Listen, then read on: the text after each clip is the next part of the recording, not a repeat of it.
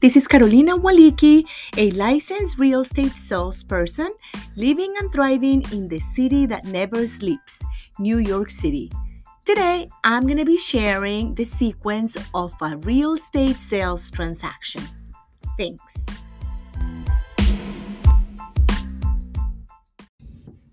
All right, let's start by the beginning. You finally made up your mind that you want to purchase a home and you've been browsing listings for some time. You start and you push the button on the website that says schedule a viewing.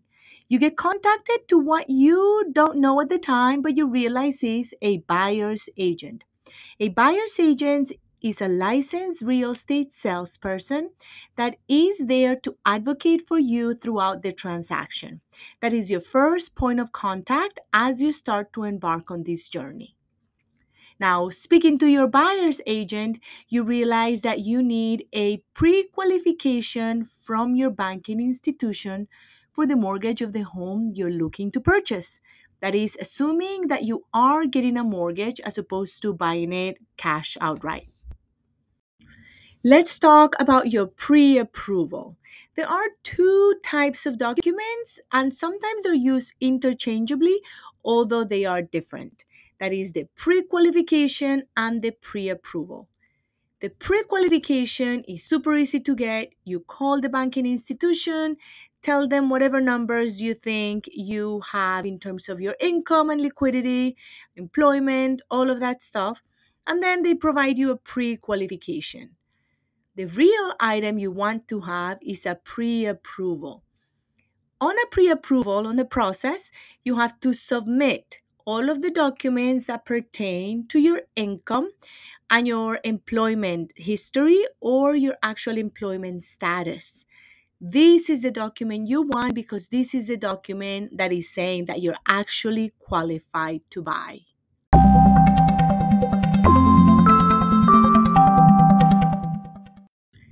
Depending upon how ready you are to actually apply and your banking institution, you should be able to receive a pre approval definitely within the week. Some institutions work a little faster, some institutions work a little slower, but it really does depend upon how readily do you have these documents.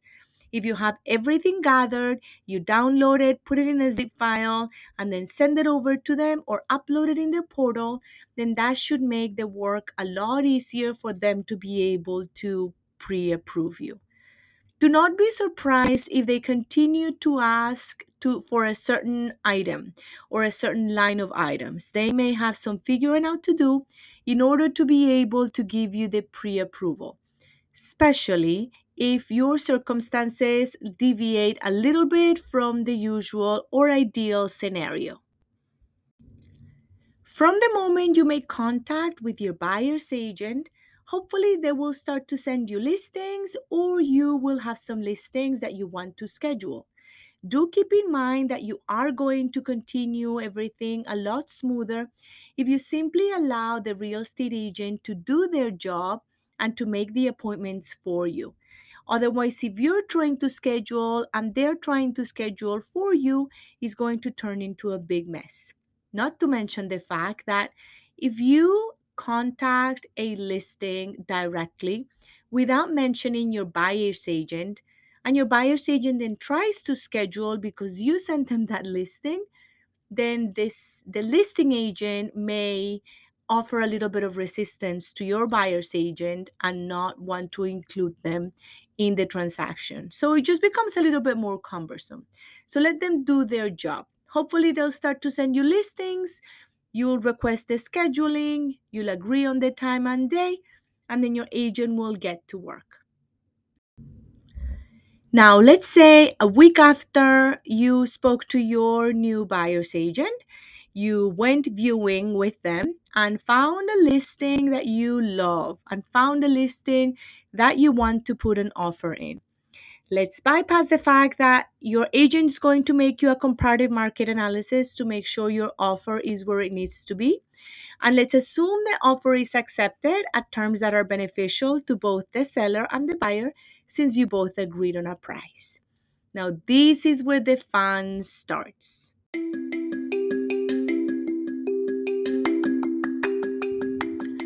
Right after you have an approved offer, you have to contact your real estate lawyer.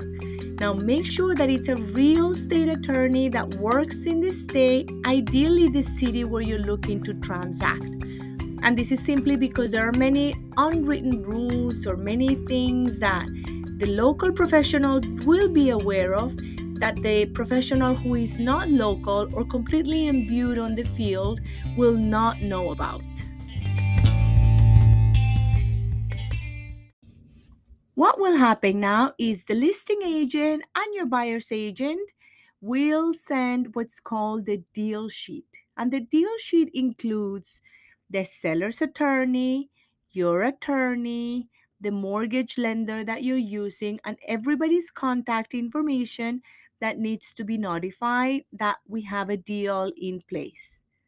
What happens next is both attorneys on both the seller and the buyer side start the exchange of information in order for your attorney to be able to dissect, review, and look through all of the documents pertaining to the property that you're looking to purchase. The attorney's job, your attorney's job, is to make sure that you're making a sound investment with the purchase that you're making. And he does this by making sure that there are no liens on it, that the title is clear, and that everything is set to go. All the permits are in place if there were any renovations, and that everything was noted in the buildings department. Although I know that in some states people bypass having an attorney, and even in neighboring states or neighboring cities, people feel that they don't need an attorney, I always recommend one. In the city is needed. There are too many complexities and too many layers that I would never want my buyer to have to bypass a layer of safety in terms of the safety of their investment in order to save a couple of dollars. As this exchange of papers continue to happen, there may be some things that are revealed about the property, or there may be some extra negotiation that needs to be had. The document, the contract will start to be drafted and they will send it back and forth to be able to create the final document that you will be signing. This process usually takes about a week. It could take up to 2 weeks. Once they have a contract that it has been drafted where both lawyers feel that everything is represented, the contract then will be passed on to you for you to sign and to put in your escrow deposit. The escrow deposit typically is 10% of the purchase price. Once you put pen to ink and you put money in the escrow account, then that document is sent over to the seller who will be able to sign it. Once both parties have signed the contract and the funds are in the escrow account, you have what we call an executed contract.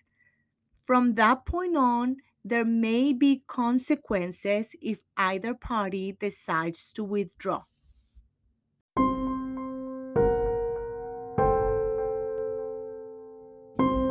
I want you to pay attention and keep in mind to the fact that only when you have an executed contract are you bound. You may have an accepted offer, but until the contract is signed, neither you nor the seller is bound. That's what we always say, time is the killer of all deals. If you drag your feet signing the contract, the seller may decide to go to another buyer who's more eager to proceed. So make sure if you really want an apartment, once you have a contract, you sign it and get the deposit in escrow as soon as possible. That works for both the buyer and the seller. You don't want timing or for you to be dragging your feet or for the seller to be dragging his feet to make this deal die for everybody.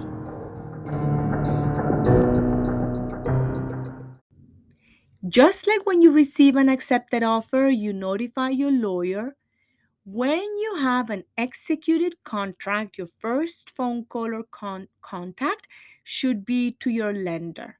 You let them know that you are now in contract so they start turning the wheels.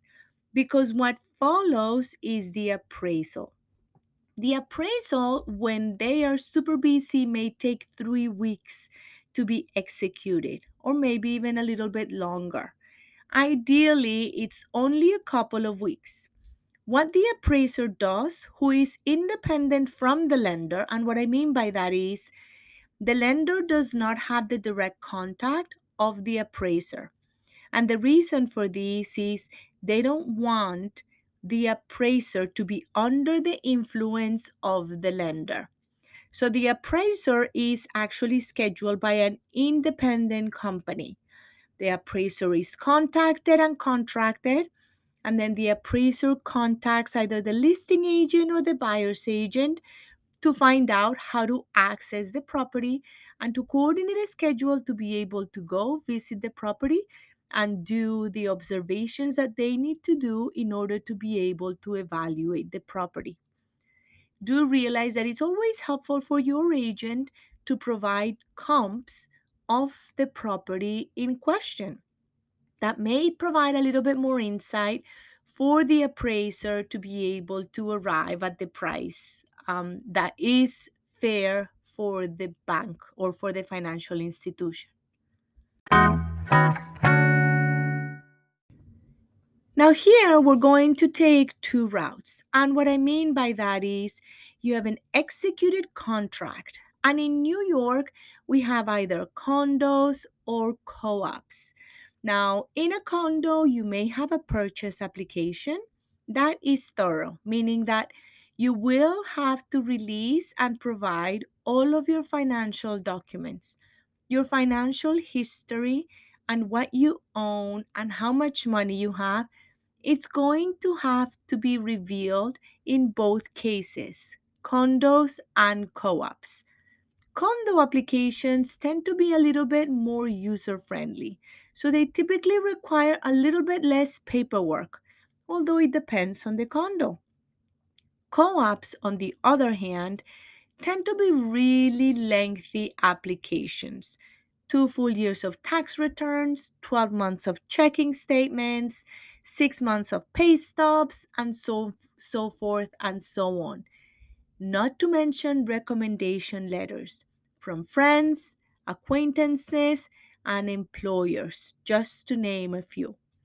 What I typically suggest for my clients is I get my hands on the purchase application, especially when it comes to a co op, as soon as possible, even before we have an executed contract. That way, I can skim at the document and realize what paperwork might take a little longer. I always think that documents that are going to be provided by a third party may take a little longer. So I usually provide my clients with the email prompting them to immediately ask for recommendation letters from their acquaintances, employers, and the such, if that is what the application requires. After that, I usually outline and keep a checklist of everything else that is needed that they need to provide to me.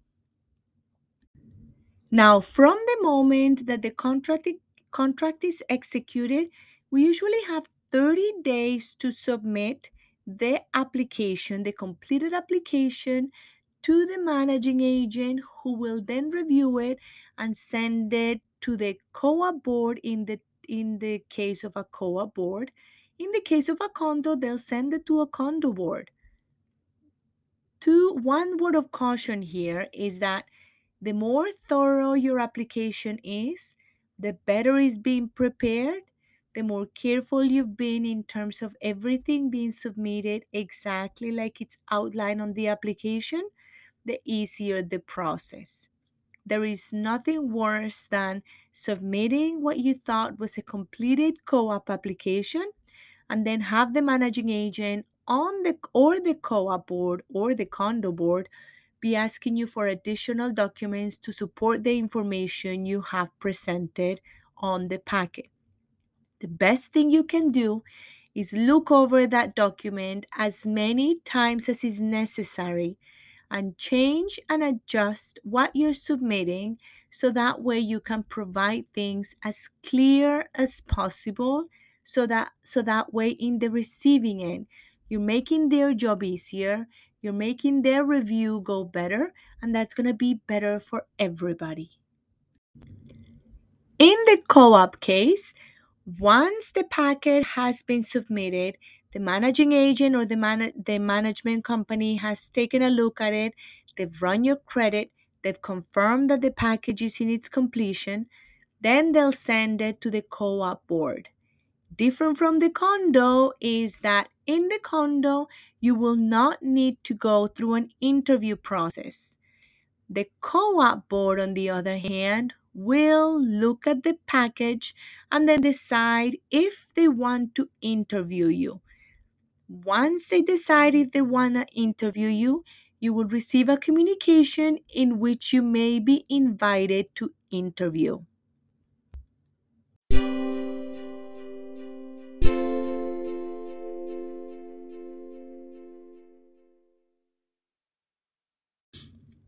Now, all along through this process, the banking institution or whichever is providing your financing is working on their end to make sure that everything is lined up for you to be able to borrow the money. That means that they may continue to ask for additional paperwork, or they actually may ask you also to move funds from one account to the other. Do keep in mind they will then provide you another pre approval letter with conditions that you will have to clear before you are what we call cleared to close, which means that you are ready to close. So do you need a lot of patience, especially if you're buying a co-op, for all the paperwork that you're going to be asked and so many times that you're going to be asked to review it or to submitted in a slightly different way or with slight improvements. That goes for both the purchase application and the mortgage, the financing entity that's helping you with your loan. Now, once the financial institution has done your appraisal and they arrive at a value that you've agreed upon, hopefully, then everything can move forward. If, on the other hand, there is a discrepancy in terms of the price, then a conversation has to be had with what to do about that difference. If the appraisal comes back at a lower value than what you agreed to buy, then you may have to come up with the rest of the funds at the closing table. Another alternative is you may appeal or your agent may appeal the appraisal result by providing evidence of why this amount is incorrect.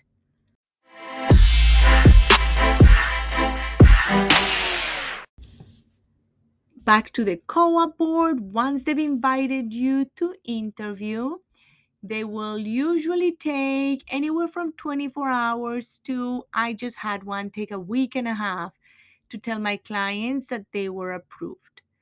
Once this condition has been fulfilled, everybody is notified, particularly the lawyer, because the lawyer is the one which arranges the closing. So, what will happen is your lawyer will make sure that the financial institution is ready to move forward, whom you've kept up to date with the progress of your purchase. He will also have to coordinate the title company, the representative from the financial institution, the seller's agent, the seller's lawyer, and everybody that needs to be present at the closing table to be able to make sure that the transaction happens smoothly.